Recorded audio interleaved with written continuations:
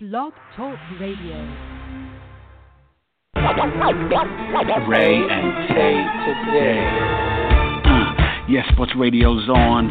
Talking sports with friends, and you know we got it on. From the NFL to the NBA, MLB and college hoops do it all day. College football, we know who's number one. Understand on the phones, you know we get it done. So call in 718-664-9098, and we'll give you more. Talking sports, yes we do. Talking sports, it's for you. Ray and Tay, and we spit it every day. And we're talking sports. Give us a call, okay? Hello, and welcome to the show. You're listening to Ray and Tay today, and I'm Ray, tall Ray size. And I'm Tay, Eric Taylor. It's lunes, April 9th. We are full-fledged in the home stretch of the NBA season. And a little bit of MLB talk to end the show because it's heating up already in a week and 3 days, Ray? A week and 4 days. We have Sunday night baseball, extra innings, the Mets getting it done in the freezing cold. But first, before we get to the NBA, can we give a little clap for the Masters champion, Patrick Reed? How impressed were you, Ray? That was awesome. You know, you said who do I think's going to win it, and I said I don't really know, but I'm rooting for Patrick Reed, right? Why not? New blood. Yes, you. And it turns out that the past four Masters winners have won a major for the first time, and now all four Americans hold the four majors in golf, and 8 of the last 9 major champions are first-time major champions. So there's a new talk about parity. There's parity in golf. I mean, we talk about McIlroy and Tom and Dustin Johnson, but you know, people are winning. You remember it was Tiger against the field, and then you say, well, maybe Phil, maybe a couple other people, but now, you know, anybody can win it. There's about 20, 25 really good golfers out there, and they, on any given Sunday, they can win that tournament. Obviously, it's a 4-day tournament in golf, but these guys are. It's an exciting time in golf right now. It is, and what's great, a lot of these young guys that have been winning, they all grew up here in America watching Tiger. So this is Tiger's influence, and you know they all are they're strong. all in great shape. They're big. They're strong. They go to the gym. It's not like the old school. I hate to, kill somebody. I won't name names, but it's not like old school golf where they just came out there and just whacked at it and didn't put time in the gym. I mean, they put time in their trade. I won't take that away from them. But they weren't lifting weights the way these young guys are, and that's all from Tiger. And it's great to see. And he had a rough, one good day, but he had a rough outing. And I would say he's gonna win something soon, but it's still gonna take some time. He just got to stay healthy. So Speaking of health, though, the NBA playoffs, the NBA is healthy, but a lot of the stars are not. And we'll talk about that in the East. But just going to the West, Nuggets and Timberwolves, the season ends with them tomorrow. But the Nuggets are playing, Portland tonight, I believe.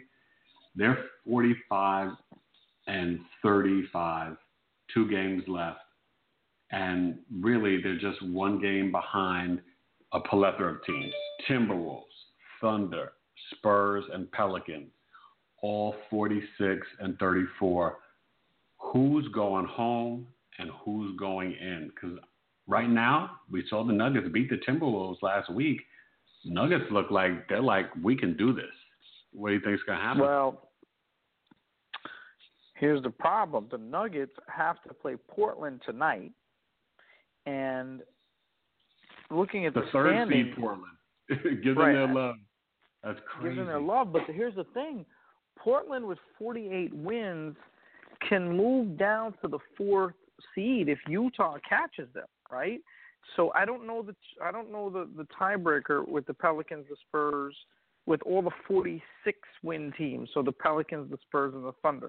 But let's I don't know say if the league knows it, Ray. Exactly. Like these guys are, the statisticians in the league are like, oh my God, please don't come down to a coin flip. A 4-way tie. We don't need that. We don't need that. But here's the thing. The difference right now, I guess you could look at it two ways.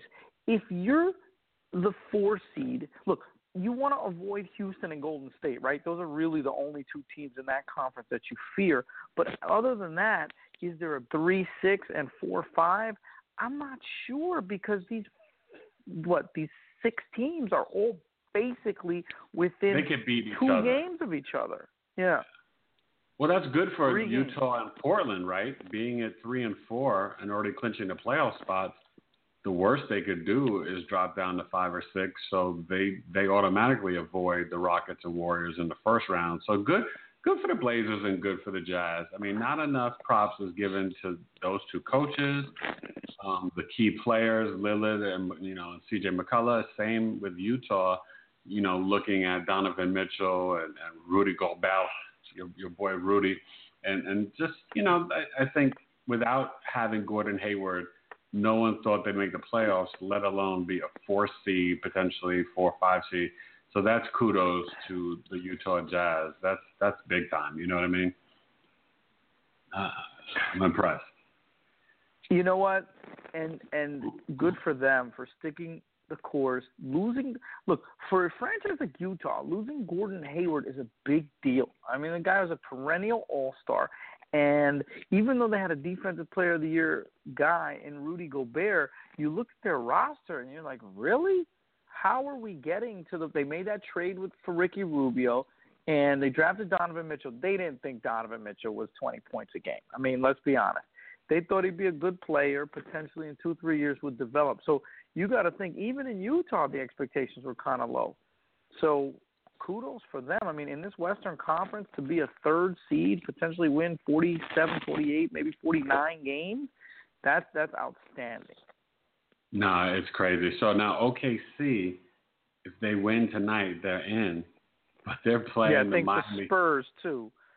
And they're playing the Miami Heat tonight. And Miami's already up 25-16. So, this is kind of wild. I mean, obviously the Spurs play later. They host Sacramento. But, the pressure is going to be on Minnesota because I think Denver at home, they got a shot to beat Portland, and, you wonder, Minnesota, they're at home. They play Memphis. Well, they get Memphis tiebreaker, tonight. The battle's Wednesday night, Denver against Minnesota. Right. So assume both of them win, then, yeah, you're right. And I don't know how the tiebreak works if one of them loses, but it looks like if those 2 go head-to-head, then that's going to be the 8th seed.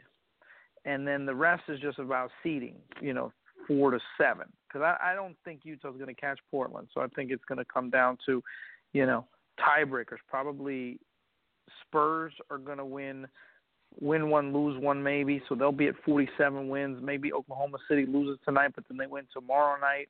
So I think there'll be 3 47-win teams. And I got to say Minnesota gets in. No, don't you think? You think Denver beats Minnesota? I don't know. I've thought that, but the last time they played last week, Denver took care of them. So this time I think it's at Minnesota, so we'll see. So, look, I kind of made my bold predictions last time with, the Raptors and the Celtics getting knocked out in the first round, which is kind of crazy if you think about it. But right now, you got Philly and Cleveland 3-4. They could wind up meeting in the Eastern Conference Championship. Eastern Conference Finals. Do you think that the Wizards have a legitimate shot? Can they get it together? Is this the time where I know you said last show you didn't think John Wall would be healthy enough, but I gotta believe he can push it on Kyle Lowry and DeRozan, and the Wizards. They've got enough. When you look at their roster, they should be better than Toronto. I mean, if Porter and Oubre and Morris, if they all step up, Ray, John Wall and Bradley Beal are supposed to be all-star specials just like Lowry and DeRozan. I mean, is it just as simple as those 4?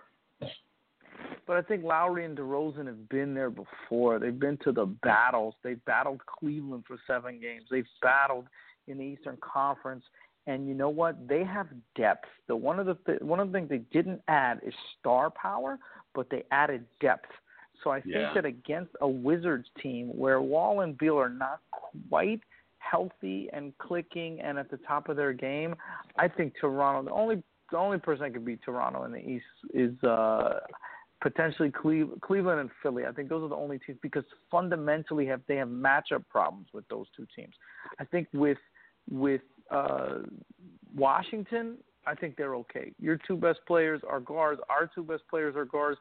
Everybody else, I have more confidence in Toronto's roster and Toronto's experience.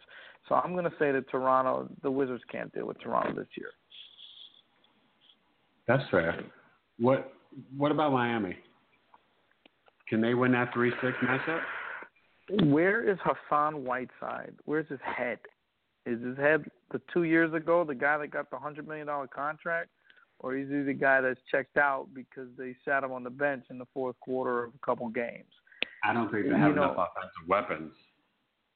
Yeah, I mean, you got to think that, this Philly team, even though they don't have experience, they may or may not get Embiid back. That's like the closely held national security secret. Like, when is he coming back? Who knows? But they have matchup problems, right? Ben Simmons is a matchup problem. Dario Saric is doing it from the outside. Covington. They have players. Now, losing Embiid's a big, big, big deal. So it gives Miami a chance. But I think Miami needs, like you said, they need to figure out a way to score. Goran Dragic is good, but you're going to need that second scorer, and I think also you're going to need Hassan Whiteside to play big. With or without Embiid, you're going to need an inside presence against this Philly team, especially with Embiid, right?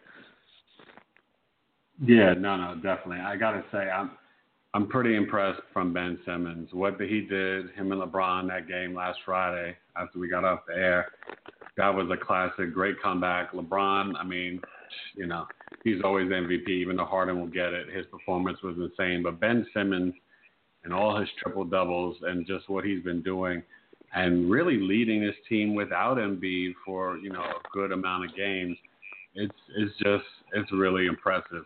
Not as impressive. Well, go ahead. No, go ahead. No, I was going to ask you, what do you think about the fact that I'm looking at the matchups? There are two teams, so the Golden State Warriors and the Phoenix Suns, that have played 81 games. So of the 30 teams, 28 of them have played exactly 60 games. So bottom line is the NBA is making everybody play back-to-back tonight and tomorrow, which I think is great. It means all of the chips are on the table. All of the teams are in action for at least one game, and only two teams are not playing two games back-to-back. So it's like this is exactly what the NBA has set up. Now, in the East, it doesn't really matter except for – But no, it's good scheduling. I think the schedule is a little off. But I think overall it's good scheduling. But we got to talk about young kids and your boy from Japan, Yasani. I mean, what he's doing – he's got more home runs than Judge and more strikeouts than, I think, Max Scherzer. I heard some stat somewhere.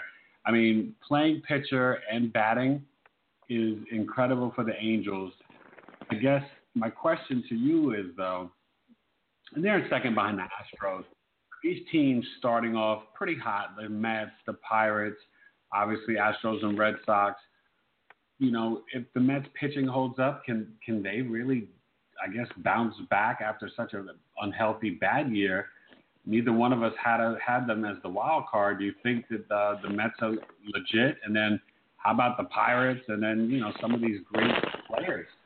McCutchen with the Giants with a walk-off home run. I mean, the first week of baseball has been exciting. Robinson Cano batting .440, Ray. I mean, what's going on, man? Well, I told you Robinson Cano was going to lead those old Seattle Mariners to the playoffs. The Mets can, I think, grab the wild card. Look, I still think the Washington Nationals, despite their 4-6 record, are the class of the whole National League. Your Diamondbacks look good right now, but I think the Dodgers and the Nats, when it's all said and done, and the Cubs, The Dodgers, the Nats, and the Cubs are going to run away with their divisions. I just think they're that much better than everybody else. But the Diamondbacks seem to not be scared of the Dodgers anymore. They, head to head, they kind of put it on. They're kind of like women's basketball, Notre Dame versus UConn. UConn's better, but Notre Dame could beat them because Notre Dame's not scared. And so you're right. The Diamondbacks. Dodgers 3-6. That's ugly. I know. But they've got a lot of talent on the roster. They've got youth. They've got pitching. They've got a bullpen. They really don't have a major weakness, and I think they'll be fine. And I think they're the class of the NL West. They'll pull away. Remember, it's a long season, only 10 games in, right? So it's not even, what is that? Not even, 6 or 7%, not even 10% of the season. We got a long way to go. Oh, yeah. No. It's a first, look, and I think it's exciting just to see some of the young stars. Bryce Harper's mashing the ball, killing it. Contract year. He might hit 50 homers, Ray. Did you see Mark McGwire said he could have hit 70 without PEDs? He did? Oh, please. Yeah. Actually, can I tell you, that's irritating to hear. He shouldn't be touched. But Bryce got 6 already, right? So, give it up. How about Charlie Blackmon hitting the homers with 4? So, look, it's going to be fun. It's going to be a great sports week. Friday, NBA playoff preview. Playoffs begin Saturday. The season ends tomorrow. Ray's going to go Timberwolves. I say Timberwolves, but I'm a little scared because those Nuggets, they're dangerous. But I'd rather see the Timberwolves in the playoffs, Ray.